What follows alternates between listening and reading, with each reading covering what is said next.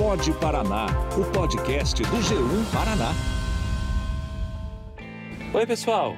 O dia 10 de maio é uma data muito especial para os maringaenses. É o dia em que se celebra o aniversário de Maringá.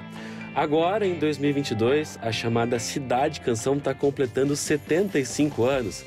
E apesar de ser considerada uma jovem senhora, Maringá guarda muitas histórias, inclusive no seu próprio nome. O meu nome é Wesley Bischoff e hoje no Pode Paraná a gente vai tentar desvendar o motivo de Maringá ser chamada de Cidade Canção. E o nome Maringá, de onde veio, hein? Para contar mais sobre a história da cidade, a gente convidou o professor da Universidade Estadual de Maringá, Reginaldo Dias, que é pós-doutor em História e conhece bastante a Cidade Canção. Seja bem-vindo, professor. Olá, é um prazer estar com vocês. E quem vai me fazer companhia hoje nesse episódio especial do Pode Paraná é a produtora de jornalismo da RPC Maringá, Gesli Franco. Oi, Gesli. Oi, obrigada pelo convite, Wesley. Imagina. Bom, vamos começar nosso papo, então? Professor, eu quando estava na escola, ou até mesmo em algumas entrevistas, já ouvi algumas versões diferentes sobre o motivo de Maringá se chamar Maringá. Afinal de contas, por que a cidade tem esse nome? A hipótese que é aceita com mais tranquilidade é a da influência da canção do Gilberto de Carvalho, que é bastante conhecida, é uma canção que fala de imigrantes, e era uma canção muito popular a seu tempo, e esse tempo coincide com o início da colonização da região de Maringá.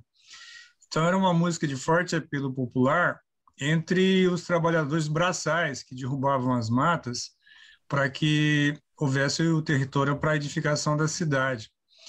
Então, aí os responsáveis pela companhia incorporaram o nome ao novo território. Então, a explicação vem da canção Maringá, Maringá, do Gilberto de Carvalho. E tem tudo a ver, porque é uma cidade como Londrina, como tantas outras do norte do Paraná, constituída por migrantes, pessoas que vinham de todos os quadrantes do Brasil, mas principalmente de São Paulo, Minas Gerais e Nordeste, para fazer a aventura pioneira, né? Constituir uma nova vida e edificar uma nova cidade. Professor, e a música do Gilberto de Carvalho, ela é responsável, então, por esse apelido de Cidade Canção? Sim, com certeza. Até com curiosidade, essas cidades novas, quase todas eram chamadas de cidade menina, né? Vocês vão encontrar, eventualmente, materiais que se referem tanto a Maringá quanto às outras cidades como cidade menina.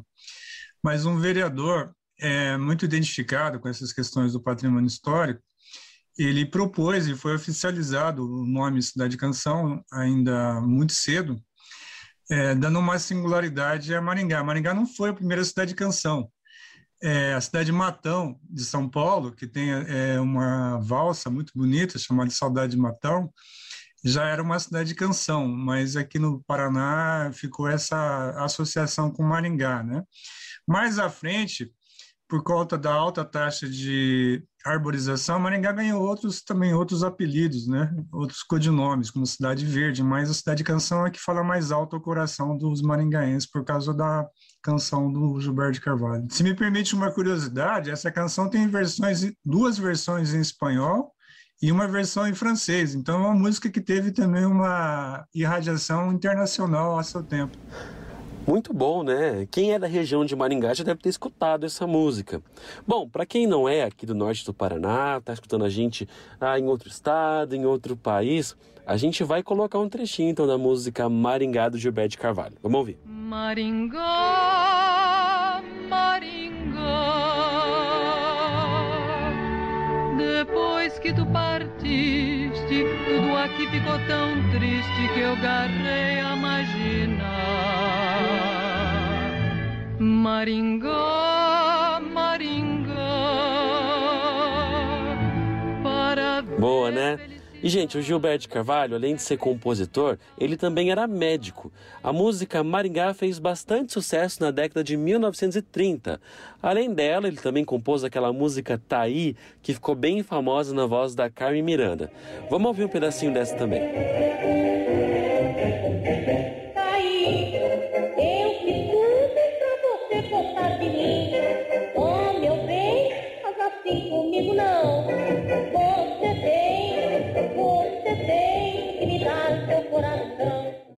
Você está ouvindo o Pode Paraná, o podcast do G1 Paraná. Hoje, Maringá tem uma rua que leva o nome do Gilberto de Carvalho, que fica bem no centro da cidade, além de um busto para homenagear ele. Vai lá, Gisli. E a gente continua o nosso papo com o professor Reginaldo Dias. Professor, Maringá é uma cidade muito nova, né, em termos históricos, tem apenas 75 anos. Como é que foi a fundação da cidade e por que essa região virou alvo de interesse? A colonização começou um pouco antes. O Paraná, o Brasil todo viveu nas décadas de 40 e 50 um período de mobilidade migratória. Para vocês terem um parâmetro, em 1940, o Paraná tinha 1 milhão de habitantes. Essa ocupação se concentrava no sul, nos Campos Gerais, no que a gente chama de Paraná tradicional. Em 1960, o Paraná tinha 4 milhões de habitantes. Então, a população quadruplicou em 20 anos. E essa população vinha para fazer a colonização do norte do Paraná e também do oeste, compondo o quadro que nós conhecemos hoje. E essa colonização foi feita quase sempre com o que nós chamaríamos hoje de uma parceria público-privada. Agentes privados adquiriam grandes lotes e tinham a prerrogativa de fazer a colonização. Na região de Maringá, Londrina, quem fez isso foi uma companhia originalmente de capital inglês, que depois foi incorporada por grupos nacionais na década de 1940. Então, essa companhia já, nas décadas anteriores, comprou um extenso lote e iniciou o processo de colonização. E algumas cidades estavam planejadas para serem uma espécie de capital regional. É o caso de Londrina, Maringá e mais à frente, Cianorte e Umuarama, né? E no meio, no intervalo entre essas capitais regionais, haveria municípios menores que estariam ligados à produção agrícola. Então, o principal produto agrícola era uma commodity, era o café, o principal produto de exportação do Brasil. Por isso até que a colonização do norte do Paraná é associada ao Eldorado cafeeiro. A companhia que colonizou até usava isso como um marketing, né, uma propaganda, para trazer os imigrantes. E os imigrantes também. O que eles diziam, né? Primeiro havia uma associação com a ideia da Terra Prometida, que é uma imagem que vem da Bíblia. E depois, a ideia do Eldorado cafeeiro. A propaganda dizia, né, que você, trabalhando duro, poderia conquistar o seu ouro, que era o ouro verde, que era o café, e prosperar. Isso trazia as pessoas para cá. Havia imigrantes de diferentes extrações sociais. Para quem já tinha um pequeno patrimônio, seria uma oportunidade de comprar terras, se tornar cafeicultor ou abrir alguma frente empresarial, né? E para quem não tinha eira nem beira, as pessoas de baixa renda, era uma oportunidade de trabalho. Então, havia muitos migrantes de baixa renda que vinham derrubar as massas, trabalhar como colonos na cafeicultura. Para todos, era uma oportunidade de uma vida melhor.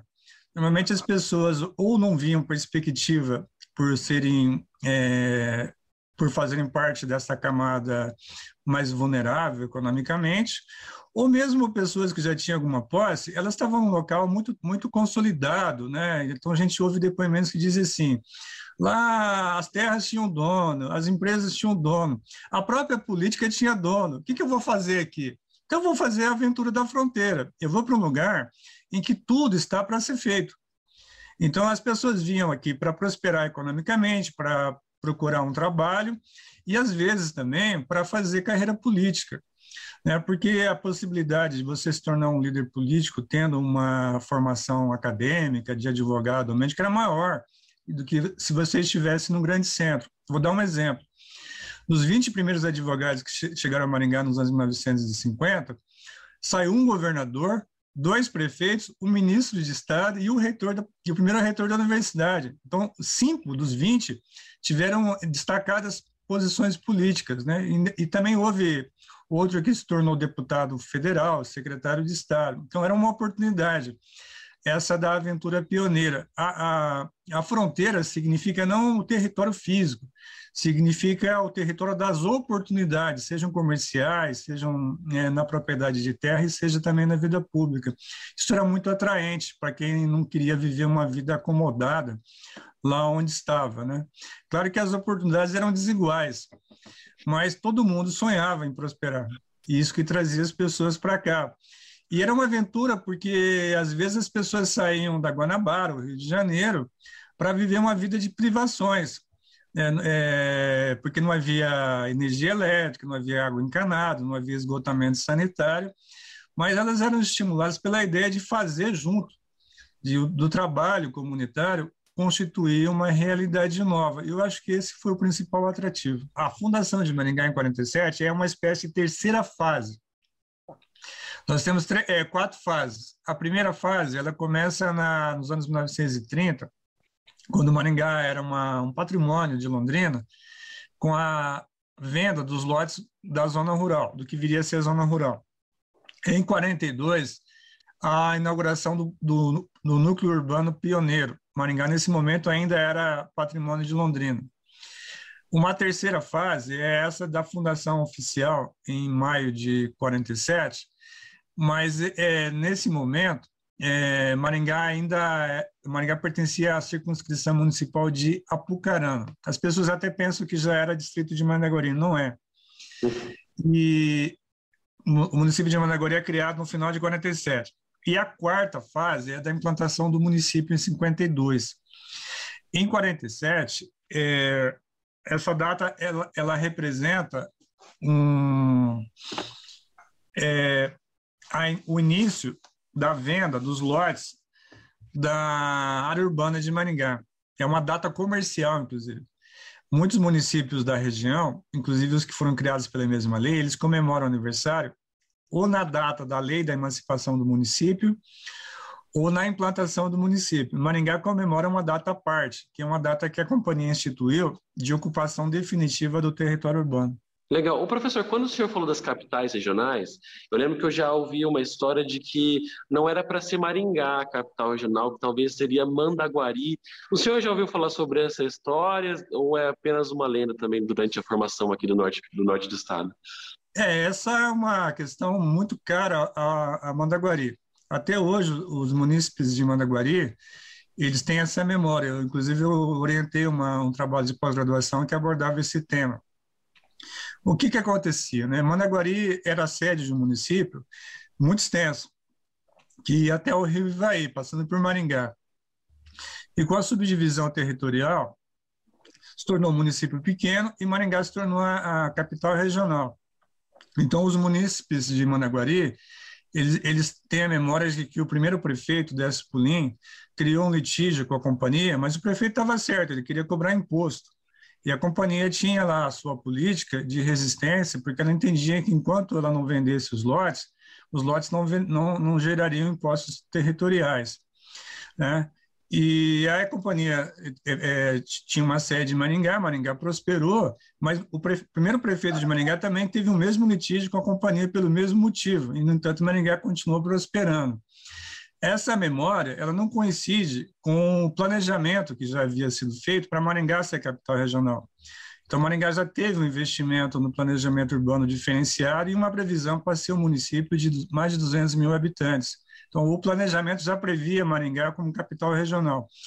E essa memória ela decorre do fato de Managuari ter sido realmente um município muito extenso e pujante, mas em 1950, quando Maringá era distrito, Maringá já tinha mais população do que a sede do município. Maringá tinha 38 mil habitantes em 1950 como distrito. Ou seja, se você pegar o mapa do Paraná hoje, a maioria dos municípios do Paraná não tem 38 mil habitantes, né? O Maringá já era uma força emergente em 1950. Em 1950 ainda, os municípios eram muito extensos. A lei que criou o município de Maringá, em 1951, criou vários municípios, criou inclusive o município de Cascavel, Toledo, porque o município de Foz do Iguaçu vinha até Toledo. Isso era inadministrável. Como era inadministrável o município da extensão de Managuari, porque o Paraná precisava criar novos territórios administrativos. Imagina, numa época que você não tinha rodovias, não tinha estradas, como é que o prefeito de Londrina, porque Maringá já pertenceu ao território de Londrina até a metade dos anos 1940. Como é que o prefeito de Londrina viria intervir para resolver um problema aqui no território de Maringá? não tinha nem estrada, era uma aventura fazer esse percurso. Então, você precisava criar novos distritos, novos territórios administrativos, né? Depois, esse processo foi banalizado e há municípios demais, mas naquela época era uma necessidade a criação desses territórios e a criação de comarcas judiciárias para tornar o setor público mais próximo do município. Então, Maringá já tinha esse planejamento. E o desenvolvimento de Maringá foi registrado ao longo dos anos pelo pioneiro e fotógrafo Ken Jueta. Ele morreu em setembro de 2020, aos 93 anos, vítima da Covid-19. Mas o legado dele vai ficar para sempre nas fotos que ele tirou da nossa cidade canção. Em 2017, ele deu uma entrevista para a gente contando como foi a chegada dele aqui em Maringá. Vamos relembrar. Cheguei em Maringá em 1951. Só tinha uns 3, 4 prédios de 3, 4 andares. Aí, Maringá era barro, bastante barro, todo lugar, no meio da avenida tinha galho, toco, tudo. Mas foi muito rápido, foi limpando. Eu dediquei bastante ramo de fotografia para contar antepassado. Antes, vista, a cidade, pessoa, né? Então, uma olhada vale mais do que 100 palavras, sem explicação. Olha, eu veio do Japão, quando cheguei aqui, vou ganhar. Com 3 anos, ganho dinheiro, vou para São Paulo. Que nada. 1 ano eu já ganhei Maringá. Já viu tudo isso, estrutura, futuro. Não, aqui vai ser tudo. Aí, dedicou, vale a pena, né? Dinheiro mesmo não ganhou, mas a história que eu fiz, eu acho que vale a pena. Muito legal, né? As fotos dele realmente ficaram para a história de Maringá. Agora, professor, o senhor que é doutor em História e conhece muito bem Maringá, o que o senhor acha que dá para esperar dos próximos 75 anos da cidade? Maringá, ela se orgulha de ser uma cidade planejada. Essa identidade vem do fato de que antes mesmo da fundação da cidade, em 10 de maio de 1947, já havia um plano urbano, encomendado pela Companhia de Terras a um urbanista de São Paulo, que planejou muitas coisas em São Paulo, chamado Jorge de Macedo Vieira. E de lá para cá, a cidade ela vem atualizando seu planejamento. Até viveu um período assim, de uma certa crise, mas a partir da segunda metade dos anos 1990, houve um consórcio do poder público com o setor privado para que houvesse um planejamento amplo projetando a cidade, né, para as próximas décadas. E esse planejamento vem sendo executado. Já nos anos 1990, se desenhava que Maringá deveria ser uma cidade de um polo tecnológico, de um centro qualificado de serviços, explorando algumas vocações que eram identificadas naquele momento, né? Então, Maringá tem um planejamento para as próximas décadas, que tenta ser fiel assim, à sua história e potencializar as suas vocações já consolidadas, né? Então, nós temos motivos para ser otimistas quanto a esse futuro. É claro que, como todo centro urbano, tem suas contradições, seus problemas, mas um dos grandes desafios de Maringá, e creio que também da cidade de São Paulo regional, é promover um desenvolvimento mais equilibrado com o seu entorno. Porque os indicadores sociais dessas cidades maiores, como Maringá, Londrina, Cascavel, esses indicadores são melhores, mas eles se tornam mais precários quando você vai para o entorno da região metropolitana. São fenômenos geral.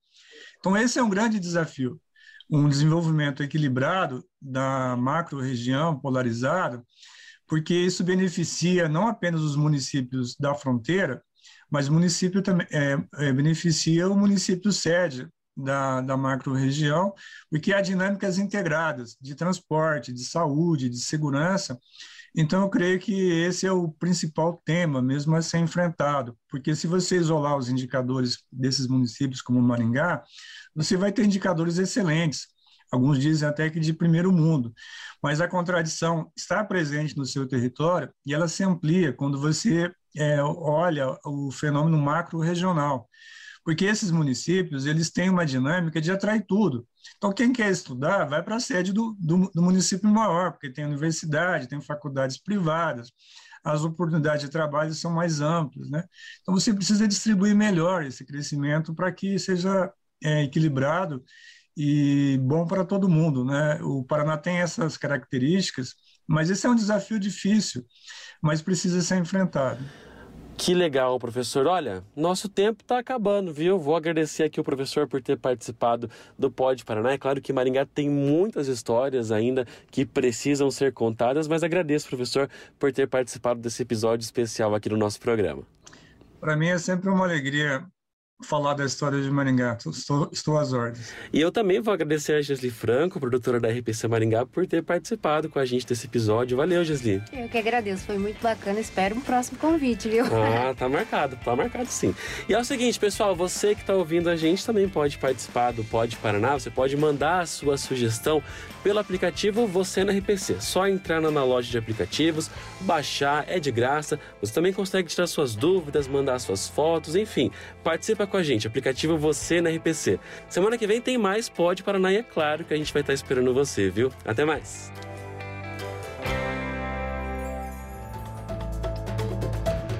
Este episódio foi produzido e apresentado por Wesley Bischoff com a participação de Gesli Franco.